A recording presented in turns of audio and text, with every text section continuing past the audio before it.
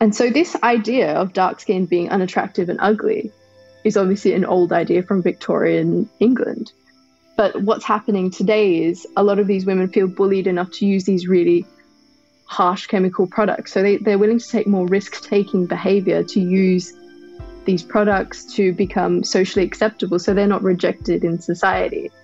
And what ends up happening is they actually end up destroying their skin more. So it ends up becoming this really negative feedback loop where they're bullied, they get damaged skin, and now they're even worse off than what they were before. And so a lot of these women end up getting really bad mental health problems, and some end up committing suicide.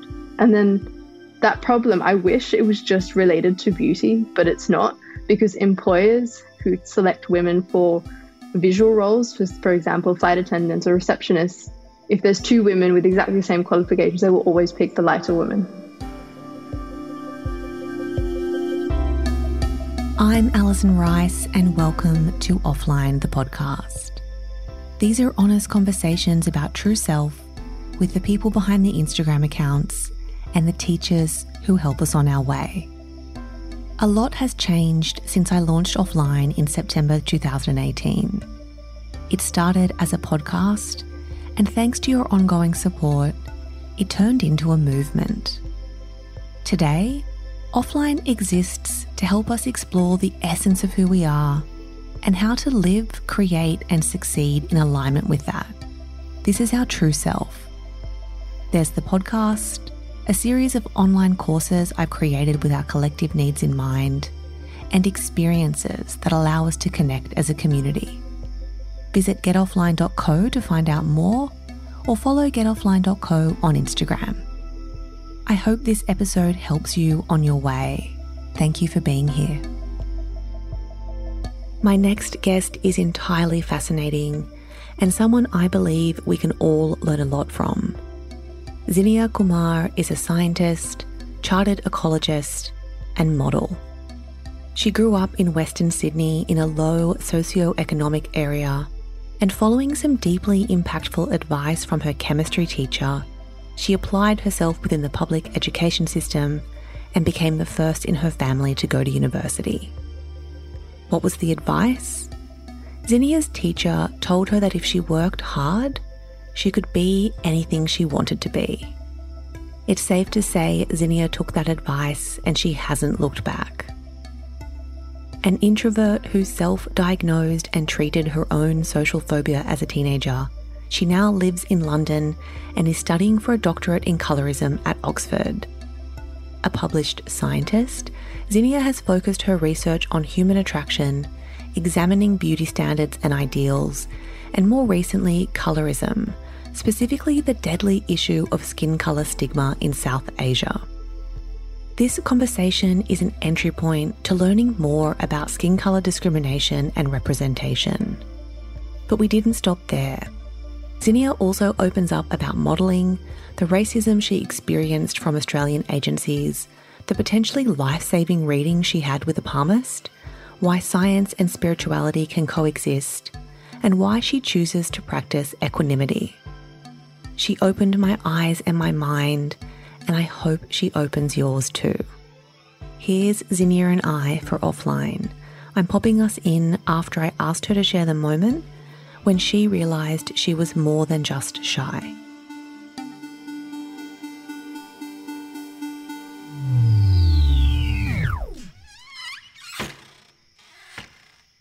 I wanted to talk very briefly about social phobia, and you've been transparent in, some interviews before about suffering from that. So first I want to say thank you for just sharing it, because I think a lot of people will sort of hear and see their story in yours.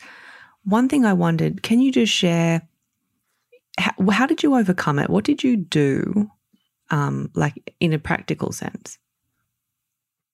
So actually there was a moment, so I didn't actually know I had this thing for many years. So I just thought, I'm just shy, probably.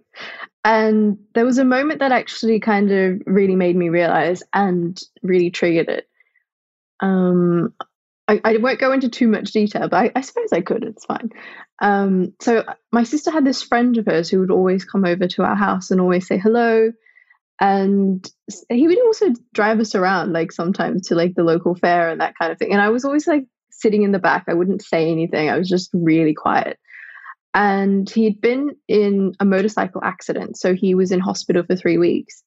And so he came to meet my sister because they were best friends the day he was let out of the hospital. So he came over and I opened the door. So he pressed the doorbell. I opened the door. I went over and he said, "Hey, is Ash home?" And I just kind of stared at him and I was like, and then I looked at the floor and then I went and got my sister and that was it. Like I didn't say anything. I didn't say hello or anything like that. And then, the next day we got a call from his mum around lunchtime and she said that he'd actually passed away. Oh. And that the last people to ever see him on earth was like me and my sister. Oh my God. And that was kind of like this moment where I just really felt so helpless because I felt like he was a friend that I'd never met or never had the opportunity to meet, even though he was right in front of me. And this barrier was like from inside me. And I just felt terrible. I felt terrible for weeks because I was like, I just couldn't say anything. And that, like, I'm a terrible person. Until I started to realize, then it just kind of hit me one day that, hang on, maybe there's a problem here. So when I started to like look into, I realized I had social phobia and it was the most intense kind. And so what I ended up doing was I went to the local library at first and I read every single book on the topic, every single one I could find. I read the whole shelf actually. That does not surprise me. And then there was so once I had all this knowledge in my head, I was like, okay, let me try all these exercises that they're telling me to do. So the first one was to learn how to hold eye contact with yourself in the mirror. And this was, I think, the most extraordinarily hard thing I had ever done. I couldn't even hold eye contact with myself for about 2 weeks. Like I tried every day for 2 weeks and I just couldn't do it. And then I finally managed to do it. And I was like, oh, okay, I've done one thing. So I felt a little bit more a courage to do something else. And then a little bit more courage to do something else. And then so I eventually reached a point where I was like, okay, today we're going to talk to one random person on the train, even if it's a word. And I remember it was like about 4 attempts before I finally got to say, I think it was an elderly lady, and I just said hello, and then she said hello back to me, and I was over the moon. I was like, oh my God, I've spoken to somebody. And it just kind of like continued onwards like that. And what I started to realize was that sometimes you just get rejected, like people would outright just not be interested, but that's totally fine because I was so afraid of, I guess, getting rejected in social situations that I feared talking to people for so long. And then there was a point somewhere along the line where I read an old diary entry and I'd managed to talk to 7 people. Most of them were like one word. It was just hello or goodbye. But I was so proud of myself that I wrote this diary entry. Yeah, and I suppose it just kind of continued on from there. And then I joined Toastmasters, which is a public speaking society, when I read this newspaper article about this lady who had Asperger's, and she started Toastmasters to get over her public speaking fear. And I was like, oh, okay, this is something I'm going to do. So I did that too. And that really helped me get out of my comfort zone. And then I ended up doing, at the end of that year, a speech to like 2,000 people at Sydney Town Hall. So that was like, I was really proud of that. This is incredible. I feel like people that don't even, suffer from social phobia, they would never do that. So that's like quite incredible. As you were talking, I just got this flashback of this experience I had that I guess I'd kind of tucked away. What you were doing, somebody did to me. And I just have to share with you that, like, not in a I'm the best way, but like I pride myself on being a really kind person and giving people a lot of my time and putting my attention like fully, in totality on people when I'm talking to them. And I'd had, this is when I was in my old job, and I'd had an extremely busy day, and I'd hosted a panel after work, and then I had this award ceremony and I was up for an award. That's when I was like addicted to winning awards. because congratulations anyway. Yeah, it's how I defined myself. Of course. And I was running from the panel to the award ceremony, which was just down Pitt Street Mall. And I had, my dress on and my heels on, and, I was just like exceptionally, busy that day. And this guy, as I was kind of like running, stopped me and said, "Oh, excuse me." And for the first time and only time in my life, I turned around and I said, "I don't have time." And he looked at me and he said, "Oh, I'm just trying to talk to one person today." And he had chosen me. And I just when you were telling that story, like I was just like, fuck. Yeah. Like it rang out, like it made me feel so awful in the moment because, I said to him, "I'm not like this." Like I went into defense straight away to be like, "I'm so sorry." Yeah. But it's so interesting because it's just, I was the other person on the side of that. And, I sit here today saying I would hug that person. That's something I would be like, amazing, congratulations. But in the moment I did the opposite. So that's but it's actually great that you did interact with him. So he probably actually still felt quite proud that he got a response from you. I know I would, even when people rejected me, they were like, "No, sorry." And I'd be like, "Yes, I spoke to someone still." Well, I guess that's true. So that's what it's about. It's not actually about the response itself. It's the fact that you actually say the words. And anyway, that's... Oh, God, I'll be... Don't worry, your conscience is clear. It's clear now. I'll be thinking about it before I go to bed. I want to start talking a bit about sort of the research that you've done because it's extremely fascinating. Without going too much into the backstory, you experienced some misogyny, which, many women have, and it led you to study human attraction, which then led to the publishing of 2 papers on negative frequency dependent selection. I feel so smart saying that. And your findings actually went a bit viral. So I read all the articles that people had written on the back of it, but I wondered if you could share with us, what was your hypothesis for those papers? So what we were looking at, so negative frequency dependent selection, first of all, means negative frequency means less often dependent selection. So basically is what is rare attractive. And so the hypothesis we were actually working off was an animal hypothesis, because I think, so Charles Darwin was the first person to kind of come across negative frequency dependent selection in animals as kind of a way to, I guess, organize mating and sexual selection. So what I mean by that is some animals would find a rarer phenotype, which is the external part of the animal, more attractive. So maybe a particular type of stripe or a particular type of spot.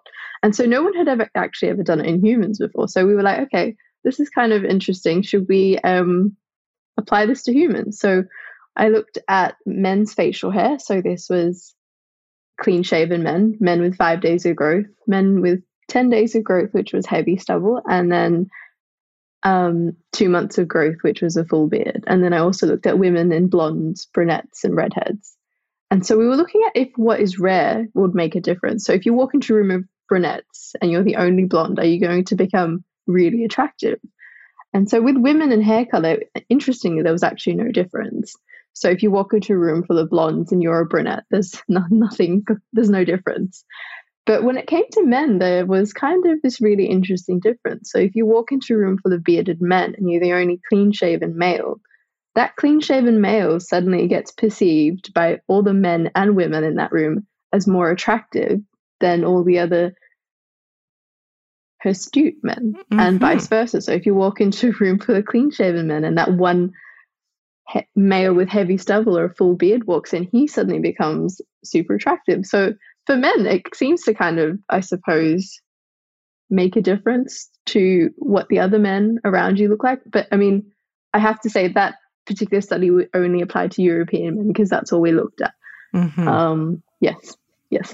It's really fascinating work. And you've also done some sort of work in sort of like defining beauty. And one of your findings was that it's nothing more than a perception and that it's ever changing in different cultures, of course. Yes. So what was really interesting was, so I was giving it was a speech for the South Australian Cancer Council, and it was a group of women who were actually ex-breast cancer ex-breast cancer survivors. And so a lot of these women felt really uncomfortable about their bodies and their former bodies, and they felt less feminine because, you know, the most feminine part of their body, which they felt had been basically removed. And so so I went through like some journals, and what I ended up finding was that beauty is this thing. When you think about external beauty, it's ever changing. So all throughout time, I mean, think about just 10 years ago, what was beautiful is not necessarily considered beautiful now. So, you know, there was this big bust, I guess 15 years ago, really big busted women with very small bums, I guess. I suppose the Pamela Anderson, Cindy Crawford kind of body shape. That was the ideal body shape for women, and everyone was kind of really trying to aspire to that. And then liposuction in the butt area really increased, actually, as women ended up getting liposuction in the butts and larger breast implants put in. And, you know, you flip that now to 15 years later, and it's kind of the opposite now, where people want to get butt implants put in and, you know, the bigger bust implants removed. So as you can see, I mean, with that just small example, beauty in terms of body shapes and what we think is facially attractive is always changing. But what we found was considered the most attractive, no matter at which point in time, was when people felt beautiful from within, because it just kind of, other people can feel that. And then if you're a spiritual person, what you'll notice is when people feel happy and beautiful from within, you can feel that wonderful positive energy coming off them as well. So it's kind of something that transcends age and time. And what you find is this kind of beauty you don't really find with young women. You find it a lot with older women who've really come to terms with aging, what they look like and how they are. So yes, it's quite interesting that, you know, yeah. There's you're so right. I feel like there is a frequency to it, isn't there? Like people who are just innately happy, and they might not so much have a lot necessarily or have all of the things that society's defined as beautiful or successful, but there's something about them that something does kind infectious about them. Yeah, it's definitely. So I guess my question then is, who defines beauty? Like who do you think is defining beauty? Is that the media?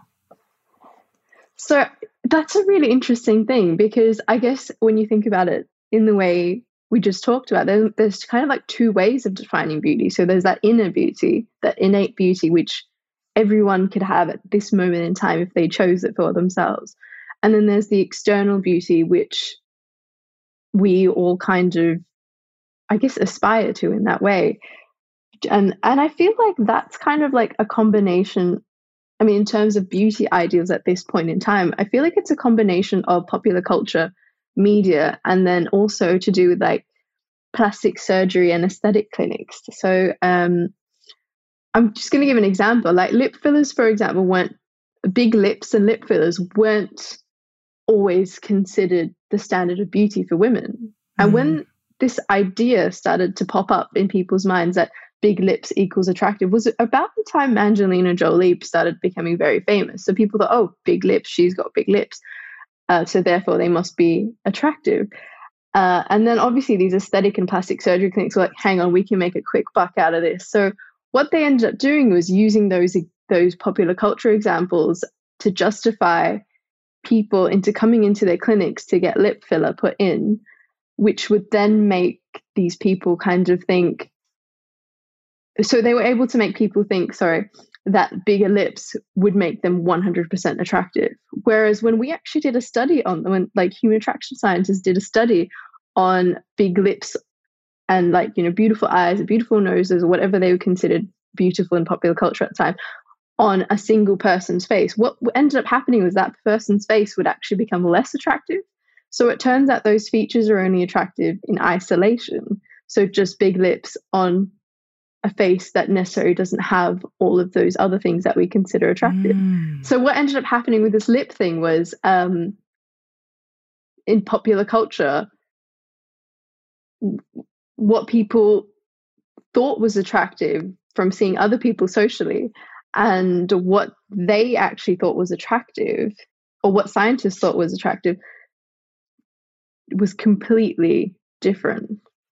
So, one of your core research focuses right now is colorism, and specifically skin color stigma in South Asia, which is very targeted. What is skin color stigma? And I guess what experiences or observations led you to that sort of very specific topic? So I guess what led me to it in the first place was actually completely random. So I ended up doing these beard and hair studies, and then I was like, hang on, I'm not really helping anyone. I just feel like I'm judging people. And so it just kind of felt almost vacuous that I was just doing this thing for what, like self-pleasure or something. So I suppose it was a bit of an existential crisis. And then I decided to take a year off, and I just kind of went exploring around Asia. And so I ended up in a couple of mountain temples meditating, and I was teaching English as well, as you do, of course, right? And I ended up in Thailand, and I was teaching English there as part of an Australian government foreign affairs scheme. And I noticed that one of the girls in my classes, she'd always kind of like sit there in the corner and keep to herself. And I thought she was really cute. And so I went over to her one day because she had pigtails in her hair that particular day. And I said, oh, I really like your pigtails. They're very pretty. And I remember she just stared at me. She just kind of looked at me like I was crazy. And then she replied back to me, I'm not beautiful because I'm not light-skinned like the celebrities on TV. I mean, this girl was 5 years old. So I couldn't understand where she was getting these ideas of beauty even before she was able to form her own. And it just kind of really upset me. And I remember having that thought in my mind for a little while. And then as I traveled through the rest of Asia, what I noticed for the first time, because I wasn't really exposed to it in Australia, were these skin bleaching ads. So as I traveled through Hong Kong, China, Singapore, and then into India, all I saw was these skin bleaching ads. And not just skin bleaching ads, every beauty ad, every clothing ad was obviously either an over-lightened local celebrity who'd been lightened to oblivion, or it was in India in particular, which was a really big trend, Russian models who were wearing a sari with a tikka on their head, basically passing off as Indians.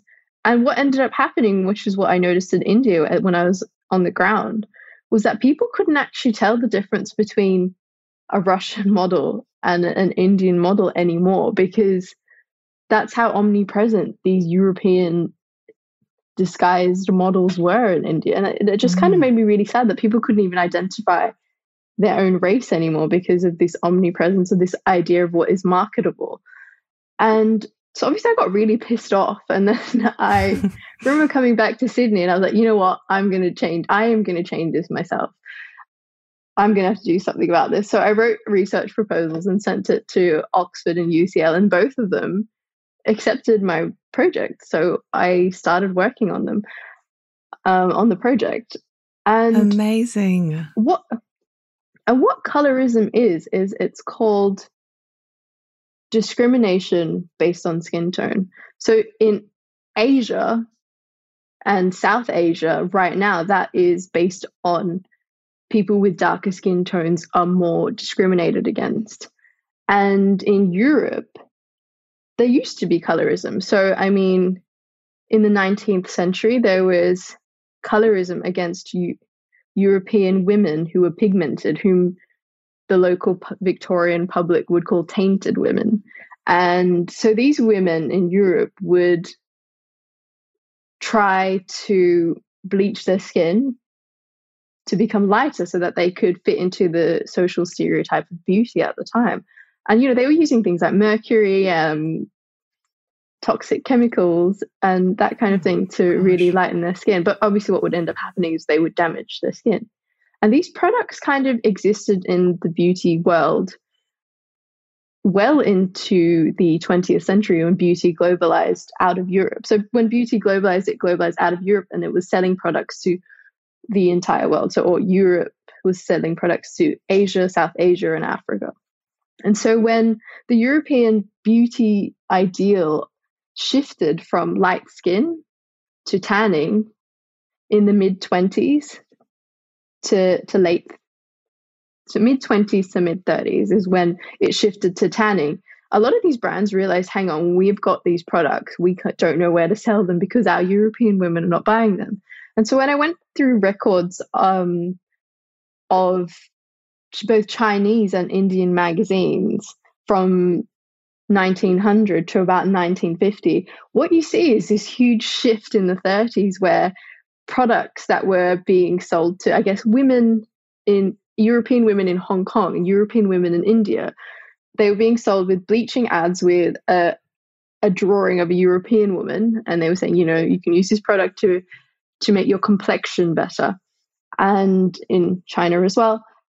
So they shifted that market and they started using local, I don't like the word, but local ethnic women in these ads. So there would be a picture of a Chinese woman with this bleaching product now, or an Indian woman with a bleaching product. So, and that's how they shifted their market. They realized, hang on, we need to create a new market. So that's what they did. They shifted it.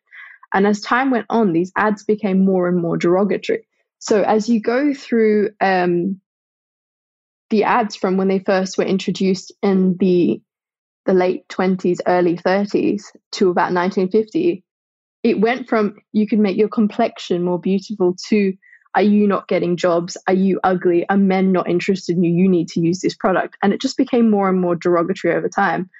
And this beauty ideal ended up becoming a part of culture because intergenerationally, grandmothers would see that, which they would pass on to their daughters, and daughters would then pass on to their daughters. So it ended up becoming like a 3 or 4 generation issue. And the ads just became worse and worse over time. I was going to say, it's kind of like they're almost abusive. Yes, they are. I mean, it's a kind of like psychological warfare in these ads because, and with reason, because the bleaching industry is set to make 31.2 billion in 5 years' time. Wow. That's globally. So they're not going to stop at any time soon. They're just going to keep continuing if they're making that much money.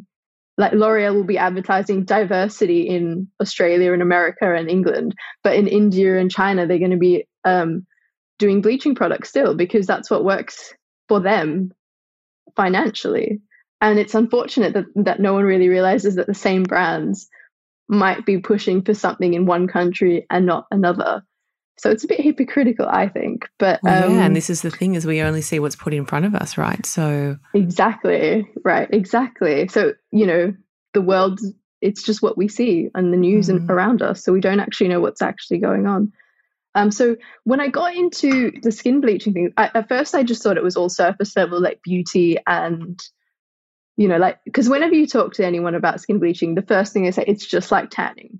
But it's not really, because tanning is a natural process, but bleaching is a chemical process. You can't lighten skin beyond its natural shade unless you're using really harsh chemicals.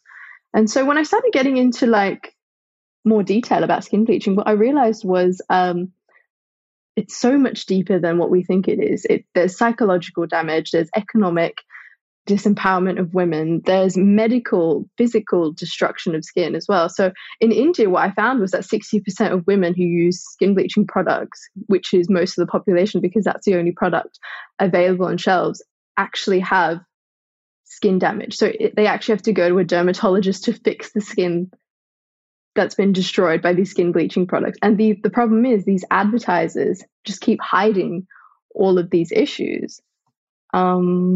Wow. Yeah, like there was an example, I think it was 2014 in Japan, a new skin bleaching product was brought to the market. And I believe it was 12,000 women that summer in the space of 3 months all ended up getting permanent skin damage. They all ended up getting vitiligo. So they all had complete depigmentation of the skin on their face.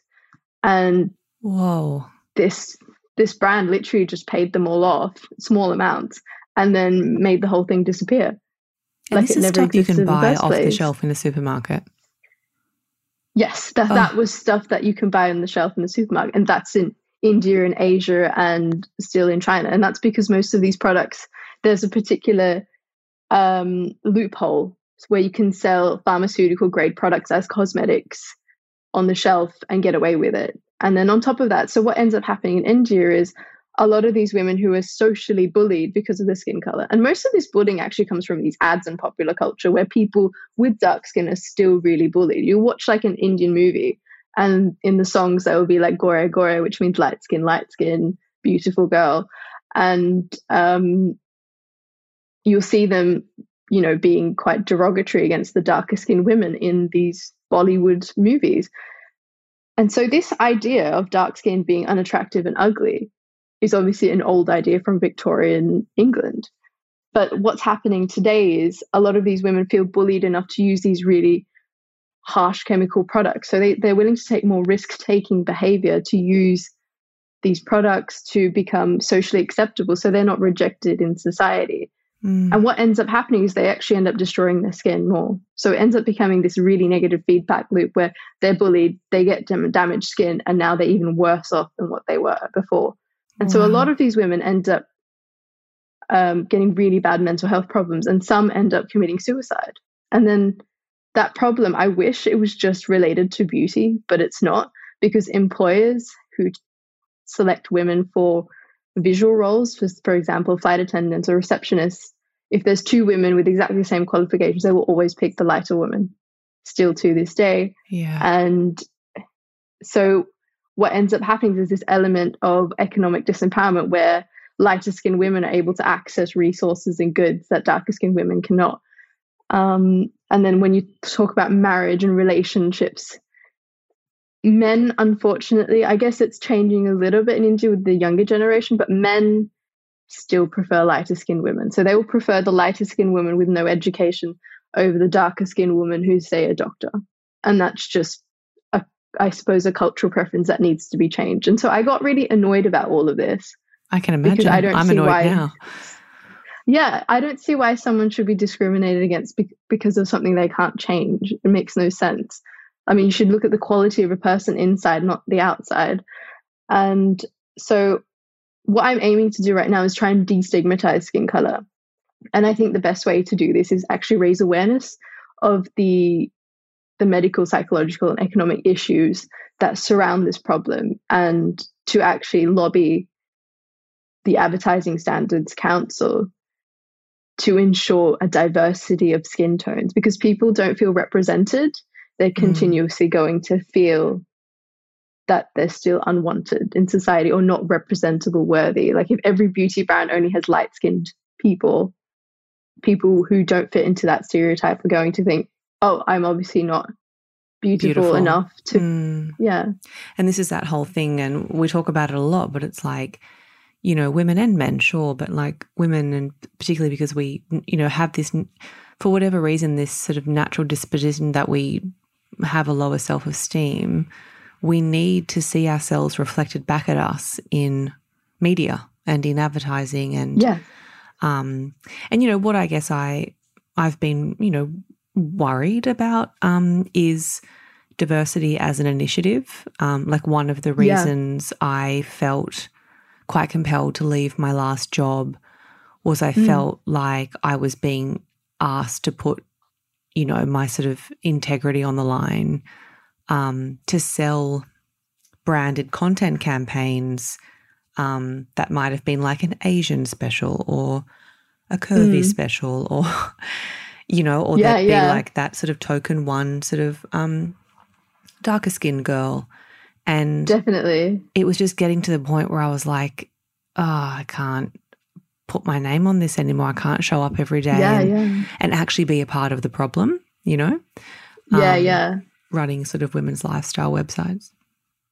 I totally agree with you on that, because I feel like a lot of this push for diversity, I mean, the word in itself, diversity, implies segregation. So diversity implies there's a normal, and everything else that's not normal, which is basically, you know, normal is considered white European women. Everything that's not normal is your curvy woman, it's your hijab woman, it's your Chinese woman, it's your Indian woman. Whereas the word representation, which I don't really feel like brands have got onto yet, implies everything is normal. We just need to show it in a way where we're not, like, I guess, cherry picking out segregation. So I feel like the way we've approached diversity, I guess, in society recently in the last like 2 or 3 years. It's just been like, I mean, in terms of fashion, quite recently I've noticed Chanel in particular, I just one that stuck out in my head. For the last like 2 or 3 show seasons, I mean, they've been saying we're the most diverse brand in like France right now. And I've actually looked at their shows in terms of ethnic diversity or ethnic representation. And they've just put black models in or white models and nothing else in between, and they've called their shows diverse. I mean, that's not really representation. It's just polarization of representation. So I think it needs to be re-examined in a way where it actually is representation and where brands aren't just trying to make a quick buck out of looking like they're representative. Exactly.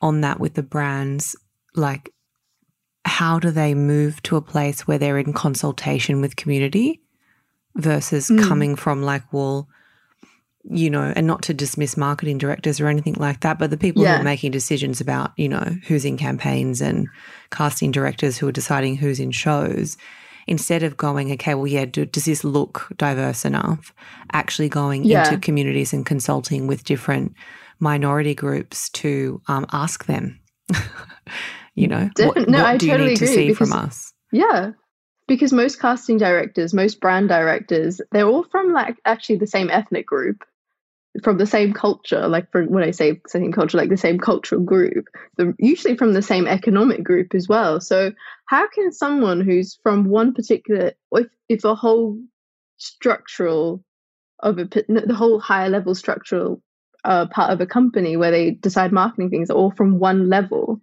or one perspective, they're all going to have the same idea and the same ideals on something. So what's going to happen is if they've all been exposed to the same kind of biases,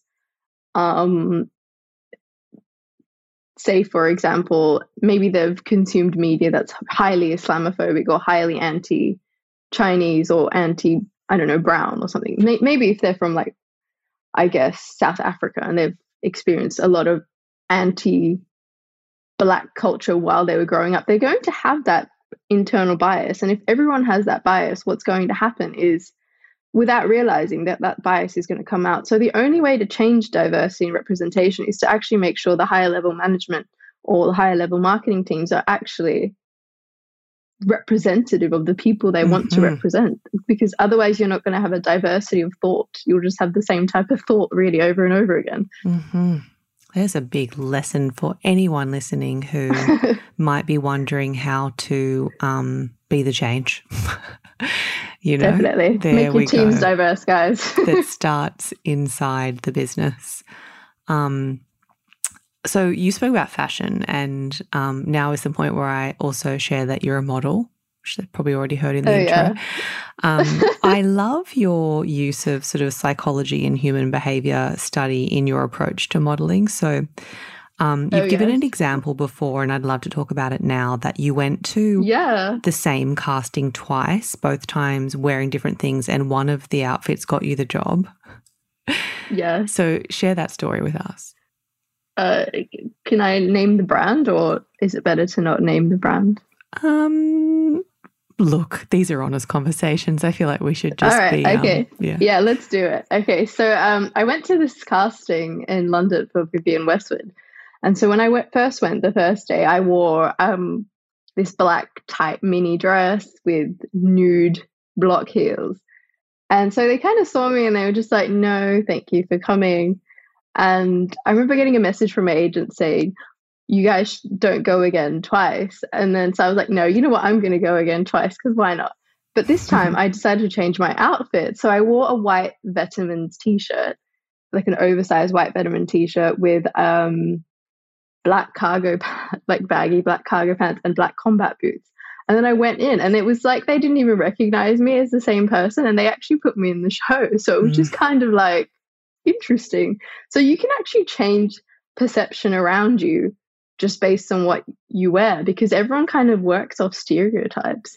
So they just take everything for face value more than you think they do. Oh God, that's such a good story. What did you say to your agent? I didn't actually tell them actually at the time. They rang me yelling. They're like, "Why did you go again?" But it's okay, you got it. So, and I was like, "Oh, that's fine, all right then." So my experiment worked. Yeah, that was me. I was like, yes, my experiment worked. I need to do this more. Vogue India listed Zinnia as one of its most influential global Indians. She's walked for international designers and been featured by titles including LUK, Imprint, Matches Fashion and Farfetch. But I was interested to know more about her goals as a model. Is it less about securing covers and more about redefining beauty ideals? I guess it all kind of begins, if I go a bit further back, it all kind of begins with, I guess that a lot of the meditation practice that I was doing when I was in Thailand. What I ended up realizing that everything is kind of an illusion around us. And so even the idea of a cover, it's not really, it's nothing more than like an award or an accolade, or a runway. It's nothing more than an award or an accolade. So because I've realized that, and I know that none of these things are actually tangible in that way, and so I don't really want to define myself by, I guess, things that I guess are worldly, if that makes sense. So originally I started modeling because someone told me no. So originally I was scouted in Sydney, and by an English casting director, actually, and he told me to go into all the agencies in Sydney with his card. And so I went in and they all said, no, we only take Anglos or half Anglos. And because I was full Indian, they were like, your ethnicity doesn't work here. Have you ever tried in your own country? Obviously offensive. So I was like, you know what? No, I'm not gonna stand for this kind of racism. So I guess I just never gave up. I just kind of kept going until I finally became a model. But it was funny because no one would sign me in Australia. I came to the UK and immediately I was signed by IMG worldwide. So it was just kind of like, where does the bias come from? And so what I try to do with my platform is try to make people question their bias and question why they think something might be beautiful and why they think something isn't beautiful, because actually beauty is relative. So how can we define what it is and what it's not? Unless, of course, we've got biases of what we already thought about it. And so I also try to use my platform to kind of, I guess, spread knowledge in that way. And hopefully people can resonate with it in some way or form. Oh, and yes, we are. And you do. Like it's so valuable. And I'll just say it again, like, thank you. Like you are just this fascinating, informative, quite inspiring woman. And to think Paradox. that you're, in the very best, and I'll say the word beautiful way, like, and to think that you're 25 is like exciting to me. Like the fact that you're only getting started is very exciting. Yeah. So yeah, I mentioned before that I live my life through a spiritual lens. So that's why it's been so cool to kind of research you because, I felt like, we're such different people really, but talking to you, we're not. But you are a scientist, so you're analytical and you rely on facts and research, to make decisions. I wondered, what is your, and you've said that you've, sat on top of mountains and sat in, silence and meditated. What is your view? Such a cliche. Yeah, but it's cool. Yeah. This is what's so interesting about you. What's your view on spirituality? And I know that's a really broad question, but how do those two things coexist for you? Well, I feel like this idea of science and spirituality being separate, it's kind of like this, it's quite a false idea. I don't feel like it's kind of relevant anymore. And I mean, I can understand when the church kind of ran the state, and if a scientist would come up with an idea, they would be hanged for blasphemy. So, I mean, that's, I suppose, where this kind of like divide has come from, or when people became really ultra creationists and then the evolutionists were kind of like, no, you guys are wrong. And then, I mean, I think there's logic when there's logic. But what I feel about a lot of science is that sometimes it can be quite narrow-minded, in that just because something hasn't been studied yet doesn't mean it doesn't exist. So what I mean by that is, how do we know that when we're being negative or kind of like self-destructive, how do we know that's not affecting other people around us?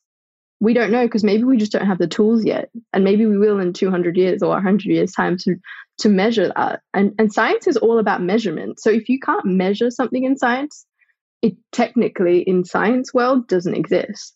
So, and I think that's something really interesting to remember about science, because I think a lot of people think of science as, you know, the ultimate truth, but really it's just measurements and measurements of likelihood for something occurring or not occurring,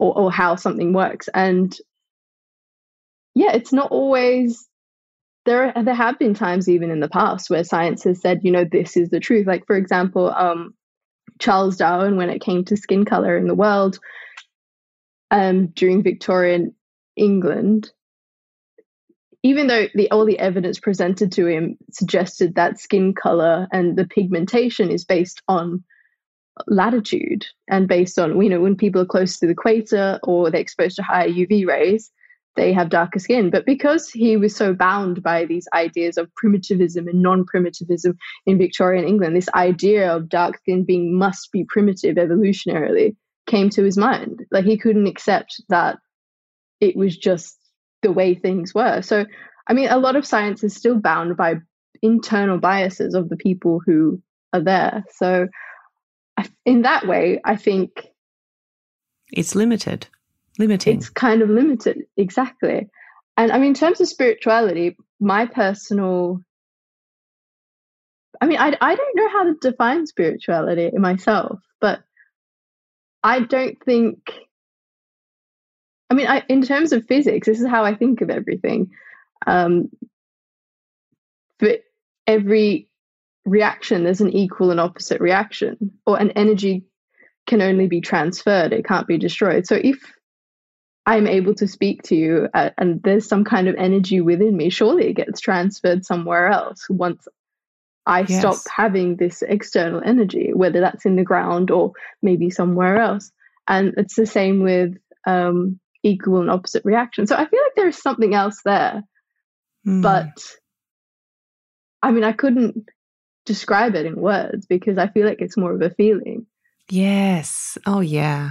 But I did have a really interesting experience, if you want to hear about it. Of course I do. Which kind of really changed the way I really thought about spirituality and things that are unseen. So I went to the Mind Body Spirit Festival in Sydney, and I went with a friend of mine, and so I just was kind of walking around and I just felt compelled to see this guy, and I was like, I have no idea why my body is telling me I have to go and see him, but I did. So I went to this guy, his name is Master Core. He was an astro palmist. And so I was like, okay, this is kind of interesting. Let's just see what happens. And then as I went to see him, he looked at my palm and my face and kind of like did some calculations from like my birth date and number and location, I suppose. And he told me that I actually should get my abdomen checked out because I might have a tumor. And I was like, yeah, right. That's some heavy information. Exactly. Like the scientist in me was like, as if I'm out of here. So like, obviously I left. And then 3 months later, I started getting these really horrible stomach pains. And then I went to my local doctor to get an ultrasound to see what was going on. And as soon as she put the ultrasound wand on my stomach, you couldn't see anything. This tumor had literally covered my entire stomach. And it was the size of a grapefruit, this thing. And we actually had to have it removed immediately. So I actually have no idea how he knew it was in there. I mean, I wasn't wearing a midriff top or anything. I was wearing a hoodie and like track pants. I was just like, it still blows my mind to this day. Wow. I think there's mysteries of the universe we have no idea about. Well, I guess it's the subtle cue from cosmic intelligence, right, to say this exists, and it's like we only ever, I believe we only ever get the experiences we, A, deserve, B, are ready for, whatever, however you want to think about that. And so it's like you were sort of gifted that in this way of saying, well, you've got this curious mind. Somebody who, maybe your platform perhaps wasn't as big then, I don't know. But for you to be able to share that here in the context of what you do for a living, I think it's very valuable for us to hear that, you know, because it doesn't have to be. I've actually never shared that with anyone, so that's like the first time I'm sharing. Oh, amazing! It, so, I love an offline. I thought it was appropriate. Yes. No, it really is. And you know, it's interesting. I see lots of different, I guess, what we call them, sort of more alternative practitioners and holistic healthcare workers, and you know, all sorts of people. And I will share that my experience with a palmist was one of my more profound ones as well. So he basically told me in no uncertain terms that a teacher was soon to enter my life, and that when they did, just to surrender to it and say yes. Don't question it. Don't think about if it's, you know, wacko or whatever, just do it. And then within a fortnight, the meditation teacher that I study under now, we got connected through somebody else. And, you know, that was 18 months ago, and it's completely changed the course of my life, you know. Amazing. And so I think I should share that palmist details. A few people have asked me. It was in one of my very early episodes, and I've never really spoken about him again. And, you know, I'll tell you one of the reasons why is he's a very small business. It's just him. And as the podcast was getting bigger, I did say to him, hey, I would love to share you, but what I've learned now is when I share someone, there's a likelihood that, you know, people will book. And he said, you know what, my mum's really sick and I wouldn't be able to take on the work right now. And so maybe I'll revisit that and check in with him and see how his mum is, certainly, but also ask whether he would, because he did it on the phone. I just had to take pictures of my hands. Oh, really? And then just text them to him, and then he called me. And I was just thinking, this is loopy. And then he said all that stuff. And I was like, this is amazing. That's amazing. Well, I've got one final question for you. Offline exists as an exploration of self, and it seeks to explore who we are outside of the labels that we put on ourselves. And you do have some really cool and interesting labels, scientist and model especially. I love the polarization of that. But when you're sitting in your true self without all of that, so maybe if you take yourself back to the mountain meditating and when you're experiencing yourself in a more internal state, who are you and what comes up for you when I ask that question? It's an interesting one. It's really interesting about the labels, because I'm actually so aware that they just are labels in themselves. But then when other people hear a particular label, like a model or a scientist, it conjures up an image in their mind of what that is. And so they apply whatever image they think in their mind to that label, even though when I see it, I realize it's ever changing. I also realize I am always ever changing, and that's something that I believe today, I might not believe tomorrow. And I suppose I give myself permission to do that, because for many years I didn't, and I'd kind of get really, I guess, anxious, and I'd get into these cycles of being really upset because I'd always try and keep things static, and